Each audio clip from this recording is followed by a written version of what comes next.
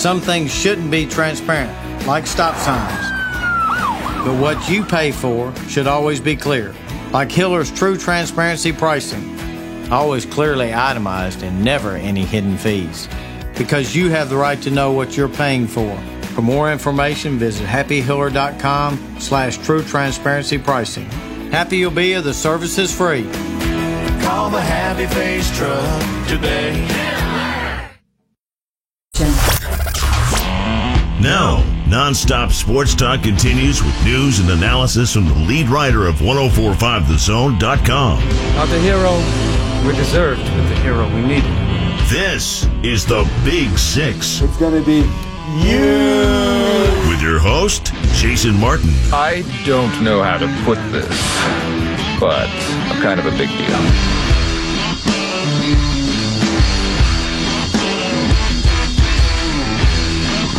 Straight up 6 o'clock by my watch means it's time for the one and only Big Six here on 1045 The Zone. Glad to have you with us here on a Friday, a cold Friday in the Music City. I'm Jason Martin. As always, I'm on Twitter at JMartZone. You can follow me there. 615-737-1045 is how to get in touch with this program.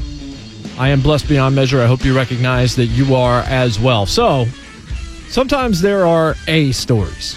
There are marquee stories that make all the sense in the world and that you know you're going to lead off with this, and maybe you're not even going to have to talk about anything else because, holy cow, is this a big-time story.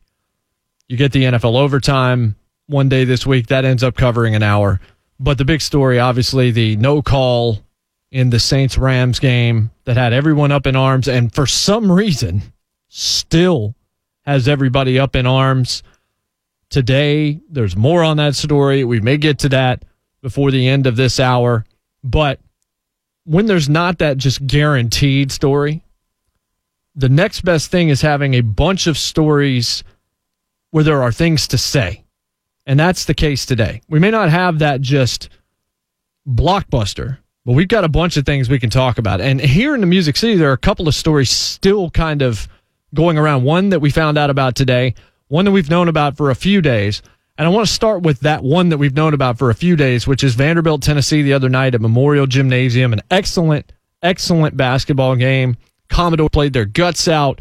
Everybody that reps Vandy should be proud of that effort. They lose the game 88-83. Grant Williams goes for 43 and 8, one of the great performances you'll ever see a Tennessee player or anybody in college basketball put forth, especially 23 of 23 free throws. Only one guy, Oklahoma State player, had 24 of 24 in the history of Division I. So that's how close Grant Williams was to making ultimate history. But a tremendous game. And Grant Williams is at the center of, well, it's not controversy he created, but he just happened to be the guy on the other end of this. And man, oh man, are people upset. People are mad. People are trying to get answers. And I think that it depends on whether or not you're a Vanderbilt fan or a Tennessee fan as to where you fall on this. Considering I am neither, I think maybe I'm objective here. Bryce Drew, the head coach of Vanderbilt, did a wonderful job the other night coaching his team. His schemes worked. The way he attacked the Vols defense, especially when he recognized that they were playing soft, worked very well. Saban Lee was great. We saw guys all night long just making plays, playing hard, playing like this was the last game they were ever going to play, playing like the national championship was on the line. And, you know, when you get a chance to beat the number one team and you're having a 9-8 season at the time and you're 0-5, you're going to go all out. I get that. Like the Dukes and Kentuckys and the great teams, the Villanovas, they get everybody's best shot every night. Tennessee at number one, all of a sudden there's a target there that may not have been there before. Nationally, they're still not getting the respect I believe that they deserve for how good a basketball team they are. But to me, that's good. If you're a Tennessee fan, yeah, go ahead and count them out. Don't pay attention to what they're doing. Continue to talk about Zion Williamson. Continue to talk about other folks. And Tennessee just keeps on winning basketball games. It's been over 80 years since they've had as many wins as they've had in a row, with 13 now after beating Vanderbilt. But Vanderbilt gave them all they wanted. And then after the game, Bryce Drew has a long, you say long just in terms of two coaches meeting and the handshake and the conversation is longer than a lot. There are a lot of those just kind of almost fist pound handshakes, if you want to call it that, where they don't really talk all that much and they just kind of keep on walking. It's like coasting through a stop sign, if you know what I'm talking about. Like you're going to take the right turn, but you're supposed to come to a complete stop, but you kind of coast. You go like 2 or 3 miles an hour, but you never really totally stop. They stopped and they were talking. Rick Barnes and Bryce Drew were having a conversation. They finish up the conversation, and Grant Williams is trying to shake Bryce Drew's hand, and Bryce Drew gave him the cold shoulder. No, he didn't. I guess I just gave away the answer. I don't think he did that at all. I don't think this was classless. I don't think that he was acting like a petulant child, as I've seen some people mention. I saw people calling Bryce Drew a punk for this move. Have you listened to Bryce Drew? Have you seen how he has conducted himself since he's been the head coach? Do you really think he was snubbing Grant Williams, even if he was really hurt and just brought down because of the loss? I didn't see that. I saw Grant Williams, and I don't know that Bryce Drew did. Bryce Drew didn't look into his eyes, throw the middle finger, and keep moving. But boy, is the conspiracy theory strong with this one, folks. And as I'm watching it play out, still on social media, media personalities on both sides of this issue, trying to make their point, arguing their side. The only thing that I could think of, and you're going to appreciate this, the only thing I could think of is this.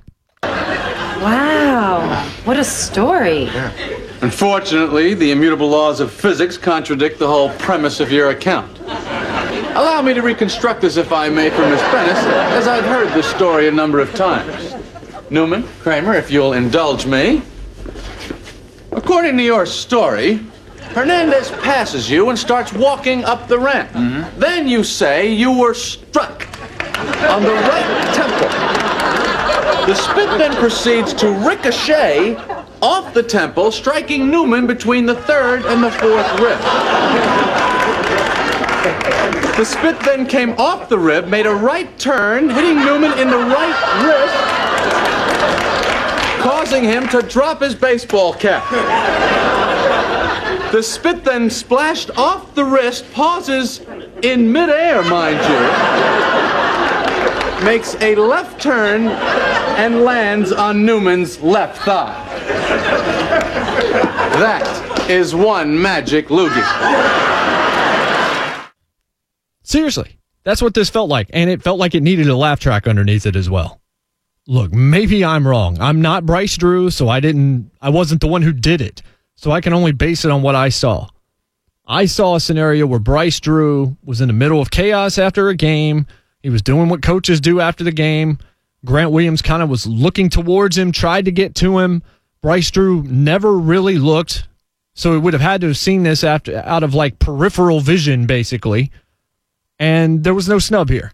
If you want to see a snub, go back and look at what Steve Ballmer got from Blake Griffin when the Clippers played the Pistons a few weeks ago. And Ballmer clearly wanted to shake Griffin's hand, and Griffin sprinted past him without making eye contact after already making eye contact. If you want to see a snub, watch what Isaiah Thomas did with the Pistons back in the day when they lost to the Bulls, and he just kind of careened his way. He did that kind of weird sort of crab walk. You've seen it. You see it from behind. You see Isaiah Thomas walking towards the tunnel in that building with the back of his jersey there, and I think he might actually have his warm-up jacket on, and he's sort of swaying back and forth, almost like he's inventing a dance, trying to avoid shaking hands. If you want to see a snub, look at Tom Brady a few times when he's lost games and refused to shake hands with opposing quarterbacks and found ways off the field. This was not a snub. I just don't buy it. But I guess it's fun to talk about. I don't know. It was an 88-83 basketball game. And I said yesterday in the final segment here on the Big Six, and if you missed that, you can always subscribe to the podcast and get all of the shows delivered to you as soon as they end and get the full archive dating back to when we started this shebang back in July. But I told you that I'd gotten a message during the first commercial break on this show, a DM from someone who weeks ago said that they unfollowed me and that I had lost a listener because I dared to call Marcus Mariota average, and as such, no Titans fan would ever listen to me again. And then he told me he's unfollowing me, and then he told me he's not going to listen anymore. And then last night, he commented on something I said on the air. So good job not listening and not following. But he said your UT bias is so strong. He actually called it unreal and said show some respect for Vandy. Nobody gets all up in their feelings more than Vanderbilt fans. All I said was they should be proud of that effort. They played their hearts out. UT had to do everything in the world to get that job done. I also said the flagrant foul call was a bad one. I said the hook and hold to me was two guys jockeying for position, and I did not want to see something go down there for either side. But I also said Bryce Drew was very good in that game. I praised their players. I praised the atmosphere. Talked about what a great sporting event it was. But I guess because I did not call the University of Tennessee basketball program Mephistopheles and a bunch of minor demons, that I didn't do enough. But Tennessee fans, after the fact, are really trying to make something out of this Bryce Drew story. And I'm going to go ahead and tell you something. That's a bad look. You won the game. You're going to play again in Knoxville at TBA here in just a few more weeks. You won the game. You don't need to do this. There's no need to go down this road. And like I said, I'm seeing people in the media that are just beside themselves over this, using terminology and adjectives and descriptors that are just a little bit out of bounds, because even if it was a minor snub, I can't even go there. It's not a snub. The Mr. Rogers documentary not being nominated for Best Documentary Feature at the Academy Awards, that is a snub. Bryce Drew just kind of moving past Grant Williams, not trying to get away from him. I don't think he saw him. I've seen the video. Grant Williams kind of Grant Williams maybe puts a hand on him, but he's already moving, and his eyes never really locked with Grant Williams. I don't think he was trying to get away from Grant Williams. All he did was praise Grant Williams in the postgame. This was an emotional game between two teams in state, but let's not make a story when there's not one. Let's not spend a bunch of social media just energy putting things out there in the ether and recklessly speculating about what one coach did. Now, if you want to talk about something interesting, you can talk about Penny Hardaway in that situation. That one was worth talking about.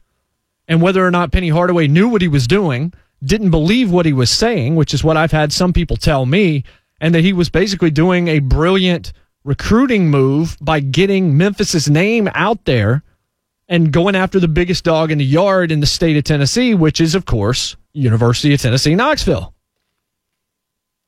I just think there's no story here, even though I just got 12 minutes of content out of it. What do you think?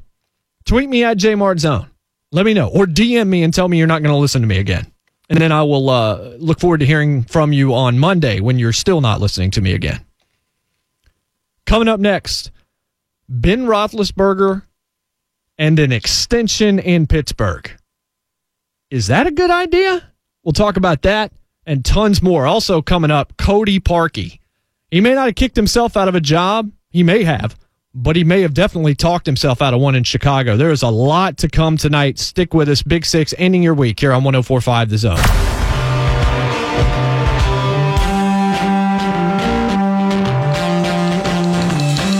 Welcome back here on a Friday in Music City. Chilly Friday, to say the least. This is the Big Six, finishing up your week here on 104.5 The Zone. I'm Jason Martin, your host. I'm the editor-in-chief over at the Big Six blog. That's 1045thezone.com/Big Six blog. On Twitter at JMartZone.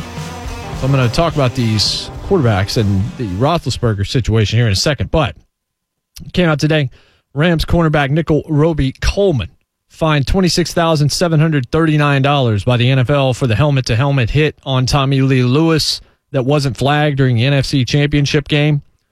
And also, Sean Payton reached out to the league wanting to find out how they're going to publicly handle, this is from ESPN.com, the controversial ending to regulation.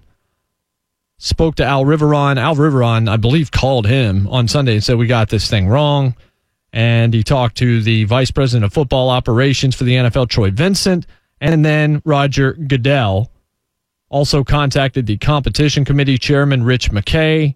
And so they fined him for the no call, but did not admit the PI, even though they've already admitted the PI. People are still talking about this. People are still mad about this. People still want to see this game replayed. There is someone on the floor of Congress today that spent time, I don't know if it was filibuster or otherwise, trying to just lament what happened and saying it was egregious and the NFL needs to take public responsibility. And there are still people wanting a public statement. And I said yesterday, why on earth, if I'm Roger Goodell, would I come out and actually publicly address this? First off, I want it to go away. Second off, nothing I say is going to make it better. I'm going to say, yeah, we blew it. And then what? I'm going to do the shrug emoji, the human version, because we're not replaying the game, guys. We're moving on. Rams, Patriots is happening next Sunday in Atlanta. So the Saints fans can continue to be upset, and the Saints people can be upset, and the people that lost money in gambling can continue to be upset. Nothing's going to change. There is not a single thing good that could come from some kind of press availability where Roger Goodell has to address this. It's already been addressed. We know they messed it up. We know they blew it. Right now, you just got to stay quiet. People may think that he owes them something. He doesn't owe them anything. I saw a national media personality yesterday on ESPN talking about how arrogant the league is for not commenting on this. Arrogant? They're just being smart because they know what we know. We all have eyes. We all saw the football game. We all saw the play. We saw how bad it was. So did they. There's nothing they can say about it that's going to make you feel better because we already know that they know that the call was bad or the no call was totally blown. So you find this guy $26,000, and some people say that makes it worse. Nothing was going to make it better. So I don't know what to tell you at this point. Move on. And speaking of moving on, Rooney of the Steelers has come out and said, the owner of the Steelers has come out and said that they really want to get an extension done with Ben Roethlisberger. Now, Ben Roethlisberger, who is 36, maybe 37, I think he's still 36 years old. And if you saw the photo that came out during the offseason where he's got like ice all over his knees, ice on his shoulders, he's a warrior, but he's been battered and beaten, and he's played in this league for a long time, and I would imagine he has never been healthy, at least not in not this decade he hasn't been healthy. I always roll my eyes because every time he goes out of a game, I'm just waiting for him to walk back into it and them to talk about how tough he is. It's kind of become, it's like Paul Pierce when he left the floor during that playoffs game and then came back in the fourth quarter, and they're saying this is Willis Reed all over again. He got out of a wheelchair to come do this. Ben Roethlisberger is tough as nails, but we don't even need the narrative anymore. When he gets hurt, he's probably coming back in, right? But at 36 years old, with a fractured Steelers team, eventually you've got to move on. Doesn't appear like Josh Dobbs is the answer. Sorry to say that to Tennessee fans and to Josh Dobbs is a great dude.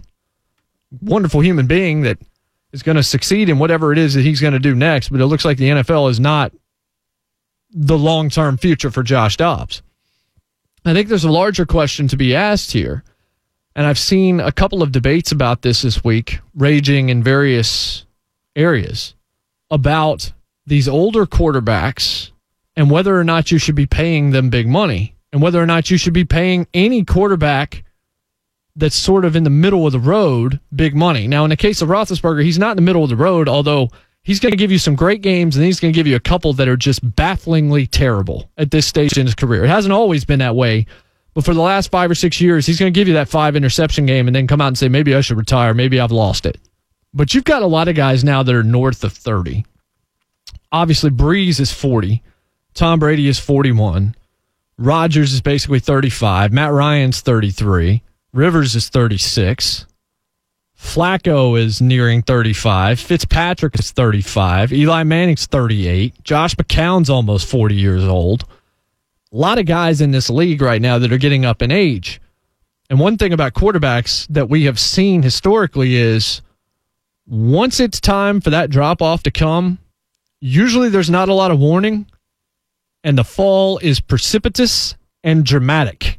Brett Favre went from what he was doing in Minnesota to just completely not being able to play football anymore. I'm a Denver Broncos fan, and I saw Peyton Manning deteriorate finally before my eyes as Brock Osweiler came in and ended up getting a lot of money because of just a few starts that he made. And the Super Bowl that Denver won that year had very little to do with the offense and had everything to do with that defense and what they were able to do to Cam Newton and the Carolina Panthers. And there are many examples. And now you're seeing the Giants. Are they going to pay Eli Manning a little bit more money to keep him around? And then you've got the conundrum of paying the mediocre quarterbacks. And it appears that maybe that's not something you should do anymore. I heard Robert Mays and Kevin Clark debating whether or not Dak Prescott is a quarterback that if he were with Sean McVay, could he win a Super Bowl? And then that question was, who's the worst quarterback in the NFL that would be in the Super Bowl right now with Sean McVay? And you started to go through the list. Not that Jared Goff's bad. Looks like Jared Goff is pretty good, and he can definitely make some throws. But he benefits from Sean McVay's scheme. There's no question about that because we didn't see that Jared Goff before McVay got there. And Dak Prescott, even though I think he is he's above average, but I would stop short of calling him a top 8 to 10 quarterback in the league right now. Maybe he can get there, but I see too many things in his game that bother me, even though I think he's a winner in the same mold as a Deshaun Watson or a Russell Wilson or one of those kind of guys that just, you want that guy playing for you when the chips are down because he's going to give you absolutely everything that he's got. You know what? I'd put Mariota in that list as well. Injuries and inconsistencies at times, but you'd want to go to war with Mariota provided he could get on the field because we've seen what he is willing to do to get that extra yard, to get that extra first down, to get those points, and to try and win those games. Nobody, well, a few people did, erroneously, who shouldn't have, questioning Marcus Mariota's heart. No one should be questioning his heart. I don't think anybody should question Dak's heart or a lot of these guys. But I think we are coming to the end of the era where we're paying quarterbacks like Andy Dalton to stick around in Cincinnati. There are a lot of young guys coming into the league. We're about to have months of talk about Kyler Murray and where he's going to go. Is he going to go number 1 overall? Is he going to go to the Raiders, to John Gruden, who's now saying all sorts of nice things about him? What are we going to see at the Combine when they actually measure him? And we know for sure Oklahoma's coaches came out and said, look, we measured him before the season. He's 5'9" and 3/4. That's awfully short. Doug Flutie says Kyler Murray's going to be a stud. What else would Doug Flutie say, honestly? We're seeing shorter quarterbacks get it done, mobile quarterbacks getting it done, and people are comparing Kyler Murray to an elite NFL running back with a good arm. But you're looking at Baker Mayfield, bright future in Cleveland. Sam Darnold, I think bright future with the Jets. We'll see what Kingsbury can get out of Josh Rosen, but I like Josh Rosen. Lamar Jackson, I don't know. Josh Allen, I certainly don't know. Those two guys can run the ball. It's yet to be determined if they can pass it consistently. They can make plays because anybody in the NFL that plays quarterback can make a throw. When you see a throw, that doesn't mean go to Twitter and say, yeah, he can't throw because he made one throw in a game for 40 yards or one throw in a game for 25 yards. That doesn't mean he can throw. That means he is an NFL quarterback, and anybody that's played long enough to get that opportunity can probably make a throw or two. We live in a hyperbolic media environment and fan environment where everything that happens means that global warming is happening or global warming is not happening. That's not how it works. Life should exist in the middle somewhere inside of nuance. And nuance is a dirty word when it comes to Twitter.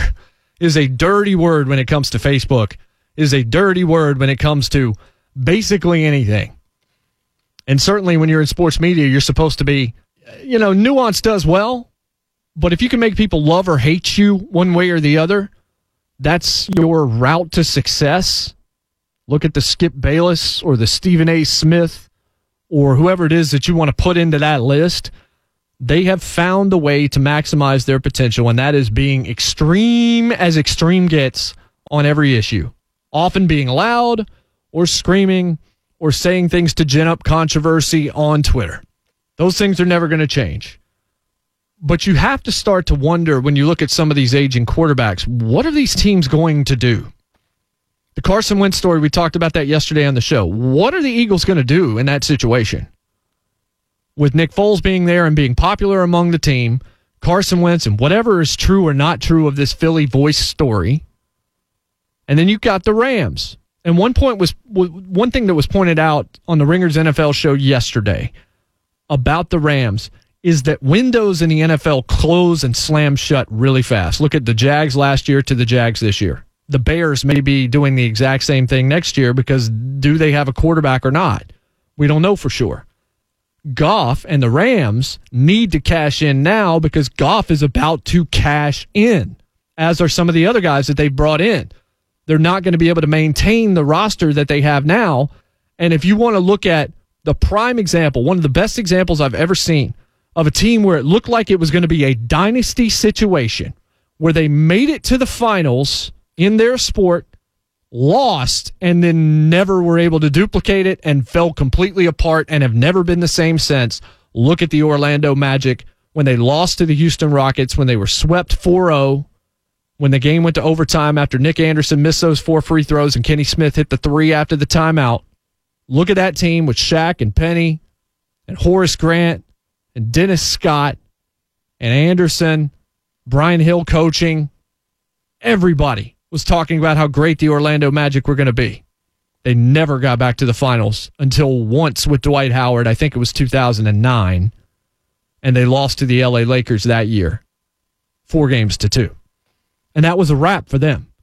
So you look at the Rams, you say, well, the Rams are going to be the future of the NFL. Are they? We said the Philadelphia Eagles were going to be the future of the NFL. They're not in the Super Bowl this year. I do think that they are still among the upper echelon.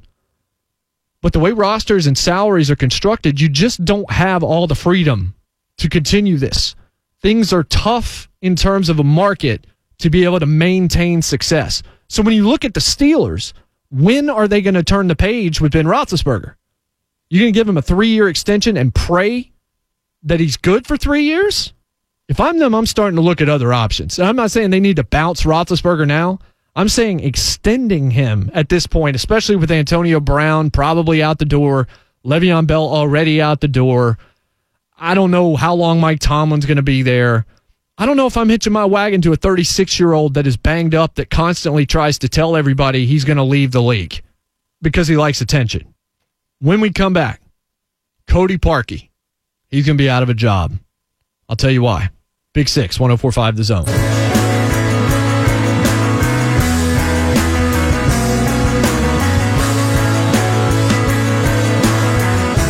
Back in, Big 6, rolling right along on a Friday night here on 104.5 The Zone. Ryan Mudd behind the glass, spinning the dials radio style for me tonight, doing a great job. I'm Jason Martin on Twitter at JMartZone. You can follow me there.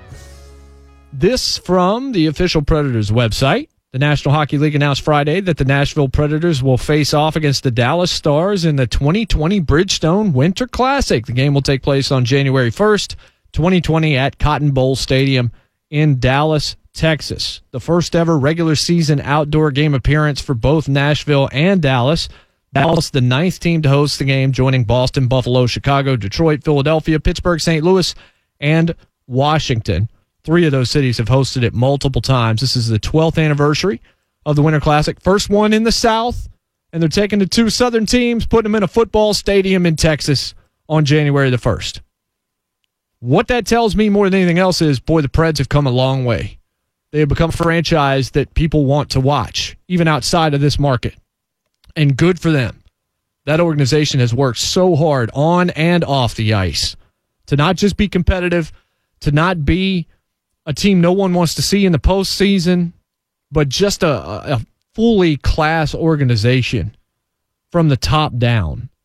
And, you know, I was able to meet, along with some of the other folks in the building, meet with the executive staff with the Predators a couple of mornings ago, and just listening to them talk about their plans for the future, and then just kind of reminiscing a bit on how far they've come and what they've already accomplished, what they're doing, how they're making the fan experience better, all the ingenuity, all the innovation.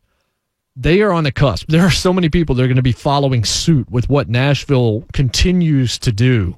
It feels like the Predators are so ahead of the curve. I wish the game could somehow take place here, but man, maybe you have to be there. We might all have to be there for that one. But it's going to be a lot of fun, and it's going to make New Year's just a little bit cooler with the Predators actually outdoors playing hockey. That's going to be a blast. Congratulations to them, and congratulations to the NHL for paying attention to this market and recognizing what the Predators are and how just wonderful an organization they have been for such a long time. It is impossible not to get caught up in Preds fever if you live here or if you live around this area. They just do a fantastic job. Someone that did not do a fantastic job this year is Cody Parkey.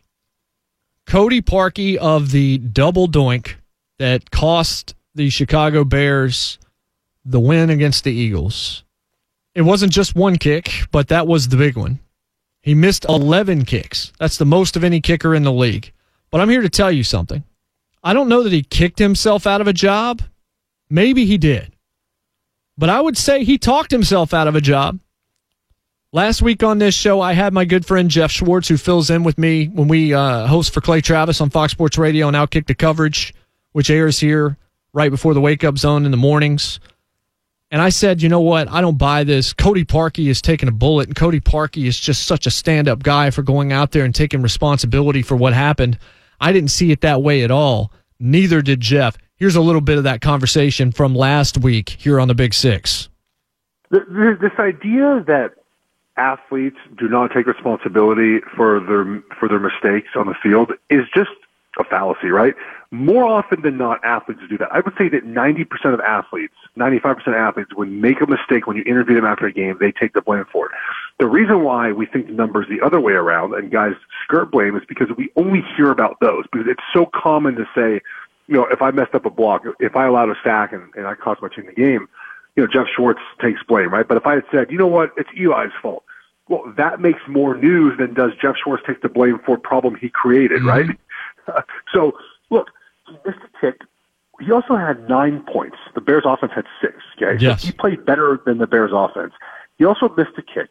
One kick in a wild card game. It wasn't a Super Bowl. It wasn't a divisional round. It wasn't even a championship. It was a wild card round. And this 100% screams for sympathy to her. No one, the thing about it is people were like, well, he took blame. No one was asking him to go on national TV and take blame. He took the blame in his locker on Sunday night. No one was begging him to go on national TV and be resilient and show a strong face in adversity. No one was asking for that because he took the blame already. And everyone had forgotten after Monday outside of Chicago. No one talked about it. We were on to the games in the divisional round. I thought it was very self-serving. Jeff went on to say he thought that it would probably and could cost Cody Parkey his job because nobody in the league respected him. And so today, the Bears worked out 5 other kickers, actually 6, including a guy from Tulsa, Nick Folk, Josh Gable, Ernesto Lacayo, Austin McGinnis, and Blair Walsh. So they are looking at other kickers. Now you can say, all right, he did miss 11 kicks. Maybe they should be. He missed 4 in a Week 10 victory over the Lions. But you listen to Matt Nagy come out and basically say, look, this is a team that takes responsibility as a team. We lose as a team. We win as a team. And he felt like this was a me moment. That sounded like the end of Cody Parkey in Chicago, as it should. He goes on the Today Show and he takes responsibility. No, he doesn't. He just wants everybody to see him taking responsibility. And it's easy to view it through that prism. And as soon as you do, there's nothing selfless about it. It is self-aggrandizing. It is propping yourself up. It is trying to gain sympathy and trying to be seen when you should not want to be seen. I mean, go back and watch Alex Gibney's documentary, Catching Hell, which was about the Steve Bartman incident. Really good. Alex Gibney is great at what he does. He did Going Clear, the Scientology documentary. He's done many other wonderful projects. I think he's got something right now, a miniseries coming out for Showtime. But Catching Hell was a 30 for 30 on Steve Bartman, a couple of hours. And you see how Steve Bartman did everything in his power to just disappear after what happened. Cody Parkey, who some were saying this was a Steve Bartman-like moment and we should all feel sorry for him. And I did feel sorry for him in the moment. He missed a 43-yard field goal. It doinked off of 2 uprights. and the Bears lost the game, and that's a market where they can be a little hard on you when it goes sideways. And Cody Parkey said some very nice... That night he talked about going home because his child and his wife didn't care whether or not he made the kick, intimating there are a lot of people that do care, and he's sad about what that can mean. And then he went on this tour, and he started talking, and he goes on the Today Show to talk about missing a kick in a wild card round football game. Please, you can't compare Cody Parkey to Steve Bartman. They are the exact opposite of one another. And now you're seeing it come home to roost. If you're not a good kicker, and it appears, at least for right now, Cody Parkey isn't somebody that you would trust, and they've already added one guy to compete, and they're working out other guys in Chicago, but he went out and he tried to make himself a bit of a star in the worst moment in his life, as opposed to just staying quiet. They lost the game, but people moved on. That's what Jeff was saying, and Jeff's dead right. So when I see the story that they're working out all these kickers, I think it has as much to do, if not more, with the fact that he went off the reservation and went straight up Sarah Palin road for no apparent reason other than to prop himself up. I feel like it has as much to do with that as it does with 11 missed kicks during the regular season. Less is more, folks. It goes for movie times. A lot of times it goes for songs. It goes for television seasons. And yeah, it goes for just talking. Sometimes it's better to just let the moment die. Again, why do we want Roger Goodell talking right now about what happened on Sunday? I don't know. People want an explanation when the explanation is human error and the referees missed it. Nothing he says is going to help. He's got this one right. He gets a lot of things wrong, but he got this one right. Cody Parkey got it wrong. And Cody Parkey is probably about to be out of a job. And I don't want to see anybody lose their job necessarily, but in the words of Chris Rock, in this case, but I understand. We'll be right back. Big 6, 104.5 The Zone.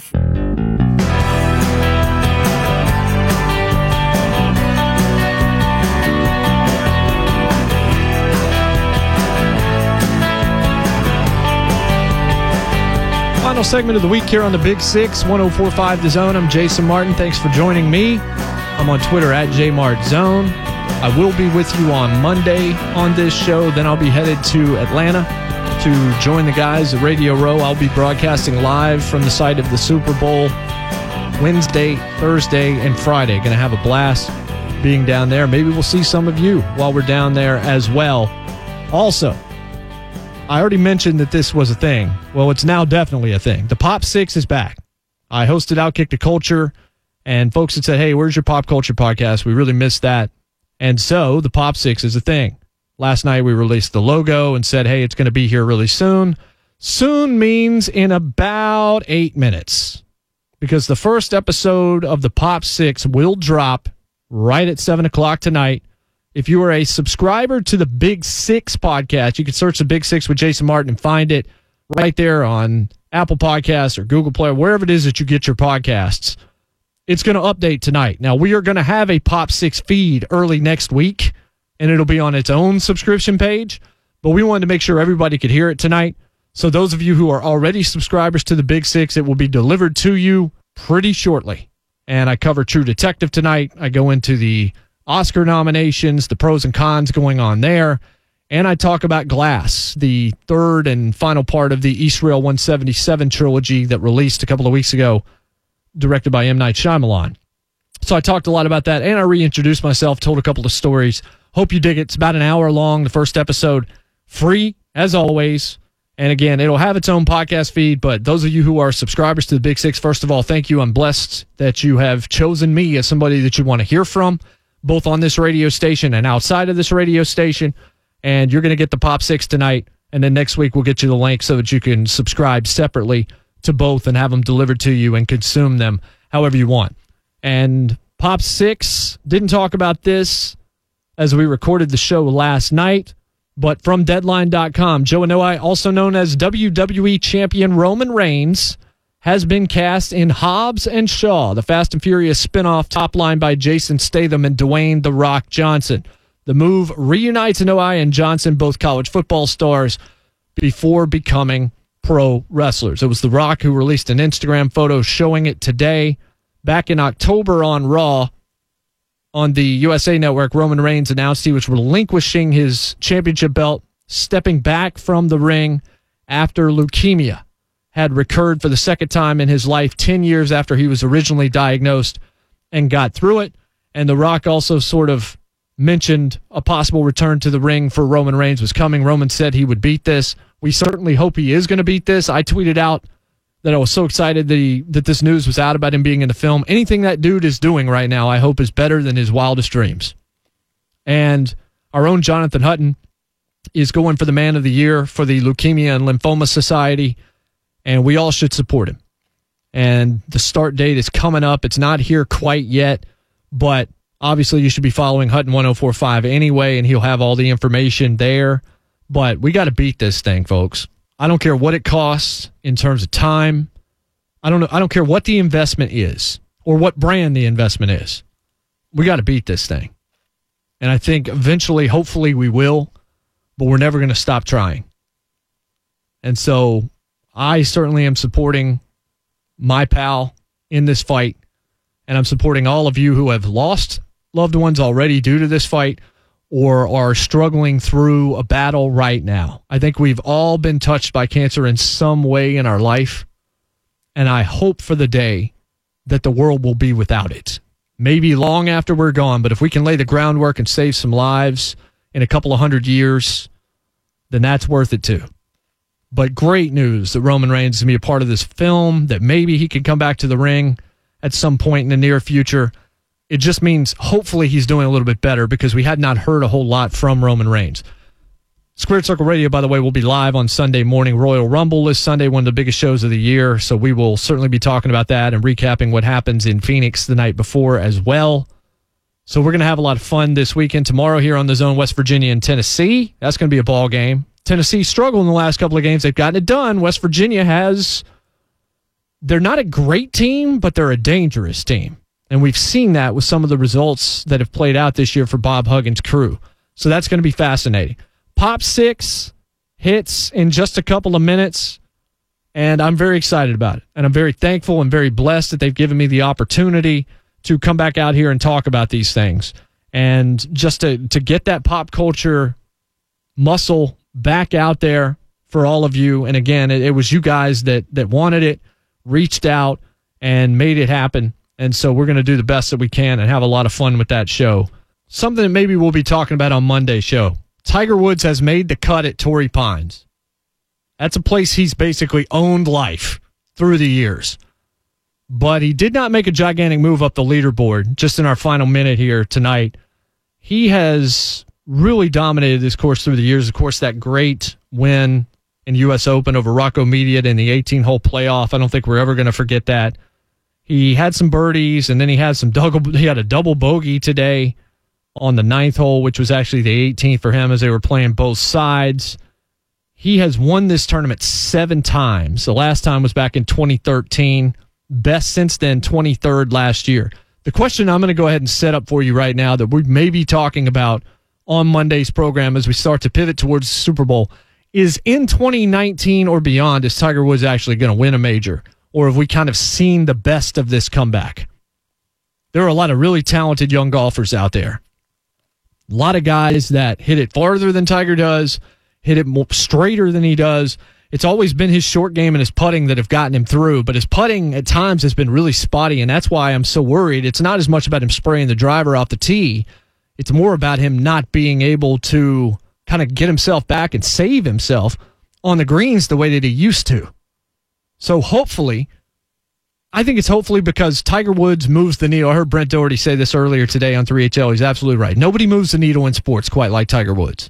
Sports is better when Tiger Woods is in contention, and with those galleries following him like they were last year at that tournament, one of the great scenes we've seen in sports in a long time. But Tiger's in the mix. Is that good enough for you?